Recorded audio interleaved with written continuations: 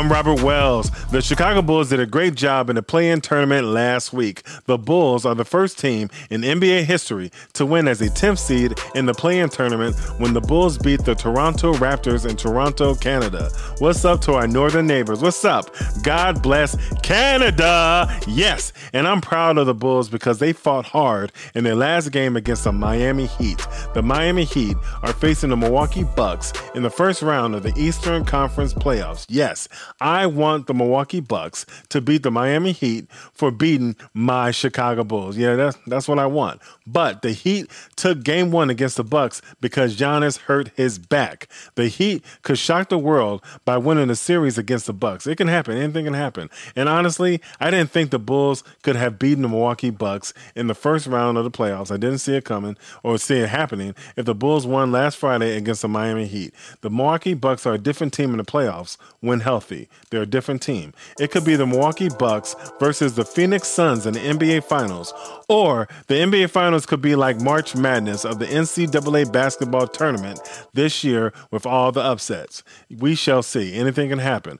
Back to the Chicago Bulls. Zach LaVine, DeMar DeRozan, Nikola Vucevic, Patrick Williams, Alex Caruso, Patrick Beverley, Derrick Jones, and Kobe White balled out in the play-in tournament and throughout the season. But like I said before, I'm proud of the Chicago Bulls. I'm proud of them. I think the Bulls should resign guard Patrick Beverley in the offseason. I think they should. Like I said before, Beverley's tenacity is contagious in a good way when the Bulls signed him a few months ago. Yeah.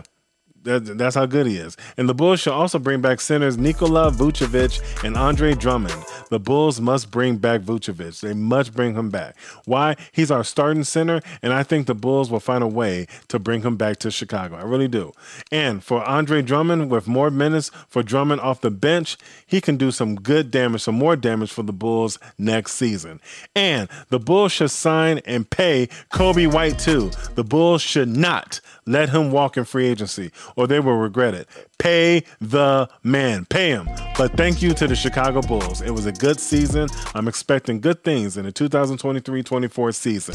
Go Bulls! In Major League Baseball, the Chicago White Sox will have their hands full against the best team in Major League Baseball today and this weekend, the Tampa Bay Rays. The White Sox will need to bring their A game against the Rays. They must. Get it done, Southsiders. Go White Sox! And the Cubs are playing right now against the LA Dodgers at home. Take no prisoners. Go Cubs! The Chicago Red Stars soccer team plays tomorrow on Saturday, April 22nd against OL Reign. If you listen to Cross Sports, we support women in sports and in life all the time. We show the ladies love. And show the ladies some love, everyone. Show them love because they deserve it. I'm a fan of women's soccer. I've been saying that on Cross Sports. I've been saying that for over 12 years now. And go Chicago Red Stars.